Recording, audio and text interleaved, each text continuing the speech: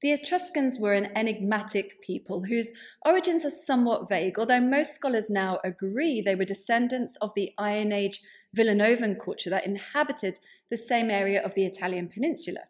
They spoke an unusual language that's still not fully understood and had a conflicted relationship with the ancient Romans for hundreds of years before being assimilated into their culture. Strangely, of all the monuments they left behind, there's very little that relates to their everyday domestic life. However, some of their necropolis did survive, and they were arranged like towns in a grid-like system. These huge cities of the dead have yielded some of the most interesting artifacts that the Etruscans left behind. Today, I'm talking about the Necropolis di Bandi Taccia and the settlement it belonged to.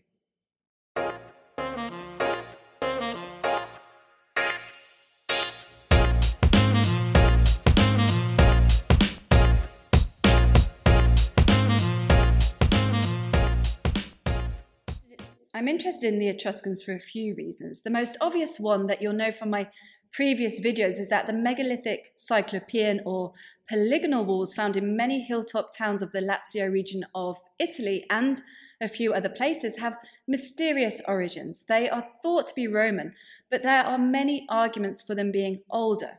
Since the Etruscan culture is not fully understood, there's always the possibility that they built the walls.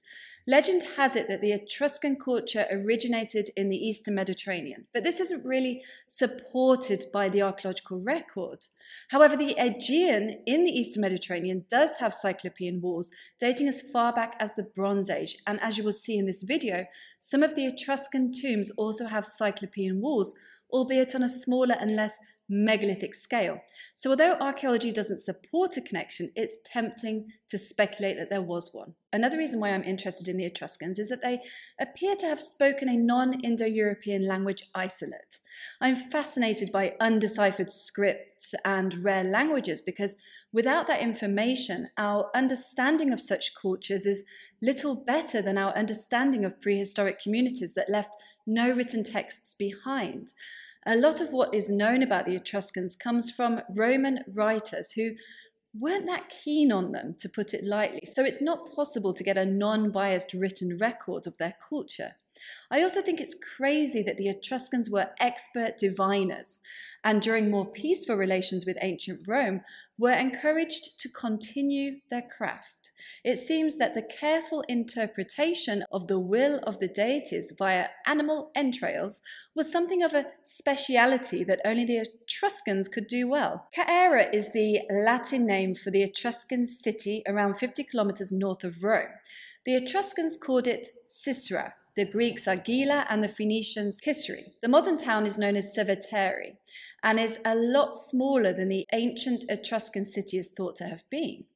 Although not its nearest seaside area, the port town called Pyrgi, modern Santa Severa, eventually became important to Caere for trade. Pyrgi needs a whole video itself, but just a couple of things worth mentioning are the Pyrgi tablets and the fortification walls.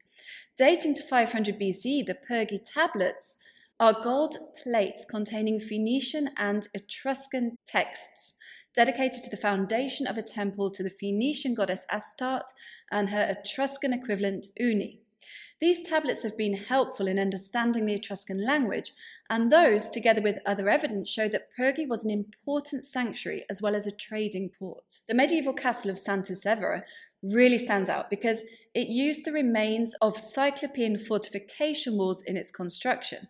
So this is another example of a Cyclopean walls association with Rome being rather tenuous. Also, as I've mentioned before, a local Italian legend attributes the walls in general to an ancient Greek culture called the Pelasgians, and interestingly, a temple at Pyrgi is also given the same origin. But anyway, this video is not part of my Cyclopean Walls series. So back to Caere. Commercially, Caere's economy was largely driven by iron ore mines in the nearby Tolfa Hills. The modern-day cemetery is 80 meters above sea level and would probably have been the site of the town's Acropolis in Etruscan times. Unfortunately, there were almost no remains of Etruscan buildings or structures in the main town. There are a few sections of a fortification wall made up of rectangular blocks of tuff still remaining, a wall that is thought to have had 8 gateways and which wasn't Cyclopean. You see why I need to include this region in my next video on the walls. It's really hard to find a consistent pattern when analysing them. Anyway, the remains of 2 temples and a theatre have also been excavated from Cemetery. I visited the Archaeology Museum, which houses many of the Etruscan finds from the area and is located in the remains of a medieval castle that is the most prominent historic building still standing. 2 of the most prominent Etruscan necropolis in the region of Viterbo, which together are a UNESCO World Heritage Site, are those of Banditacha and Tarquinia. I visited Banditacha a few months ago, on the same day I visited the Archaeology Museum in Cemetery. They're about half an hour walk apart. What's absolutely incredible is that it covers almost 1,000 acres, and only 25 acres are open to the public, but that's still an impressive amount of space. In fact, the complex hasn't been excavated in its entirety yet. Here's a plan of the area that's open to the public. Alongside the tree-lined avenue leading up to the visitor centre, I could see hundreds of the more conspicuous type of Etruscan tomb, the stone and earthen mound or tumulus. They stretch for kilometres. There are around 1,000 tombs in total. Here I've marked with dots some of the more obvious mounds beyond the visitor area, which I've circled in red. The necropolis was in use for hundreds of years, from the 9th to the 3rd centuries BCE. There are several different types of tomb which vary in size, and they are all well planned and laid out in a grid-like system. Overall, the impression I got when I walked through there was a monumental city of the dead. The circular tombs are made from volcanic tuff topped with earthen mounds.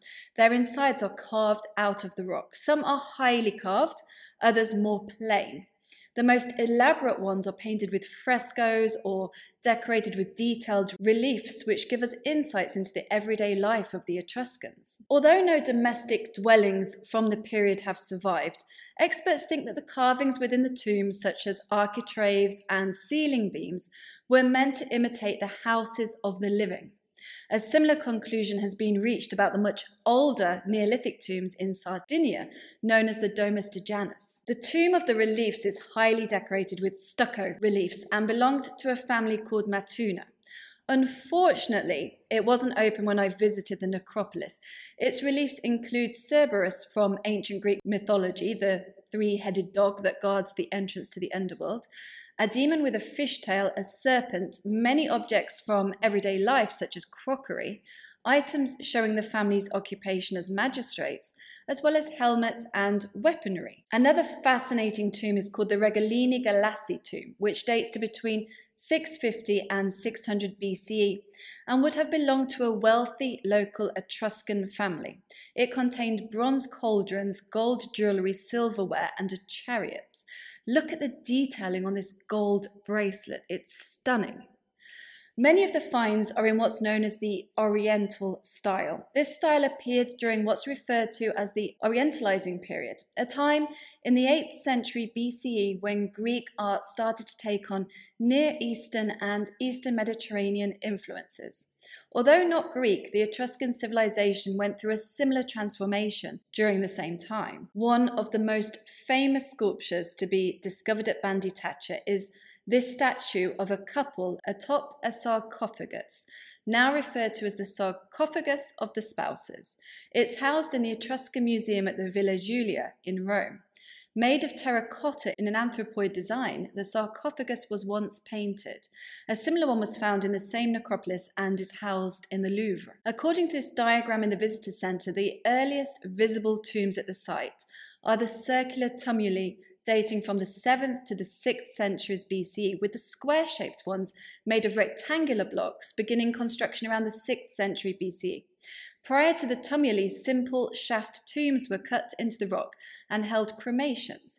This is thought to have marked the later period of the Iron Age Villanovan culture before it transitioned into what became known as the Etruscan civilization. Here are a few examples of the Cyclopean architecture that appears in patches on some of the tombs.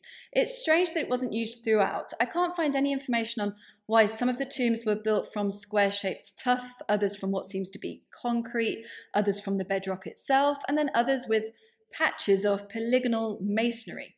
As I mentioned in my most recent video on the mysterious cart ruts, I also found a few examples at Banditacha. Well, they look like cart ruts to me anyway. Overall, the whole necropolis is not only impressive, but gives a sense of holding some major secrets to the ancient past. At the time it was built, there was an increasing amount of connectivity between different parts of the Mediterranean, as well as the Near East. So it's to be expected that the Etruscan monuments, art, and rituals would be, to a certain extent, syncretic. However, the Etruscan civilization seems to have emerged from its Iron Age antecessor, fully formed and sophisticated. It seems to have had numerous influences from other regions quite early on in its development, and it seems to have had its own unique skills and traditions as well. Further work is needed, but I'm becoming very attached to reading up on the Etruscans, so more videos about them will follow. If you enjoyed my video, please hit the like button, subscribe if you don't already. Thank you to my patrons. If anyone else wants to join my Patreon community, the link is in the description below. Come and find me on Instagram, Facebook, and Twitter, where I post megaliths and other ancient history content regularly. I've also got a website with some further information on the sites I visit and the articles I write for magazines, megalithhunter.com.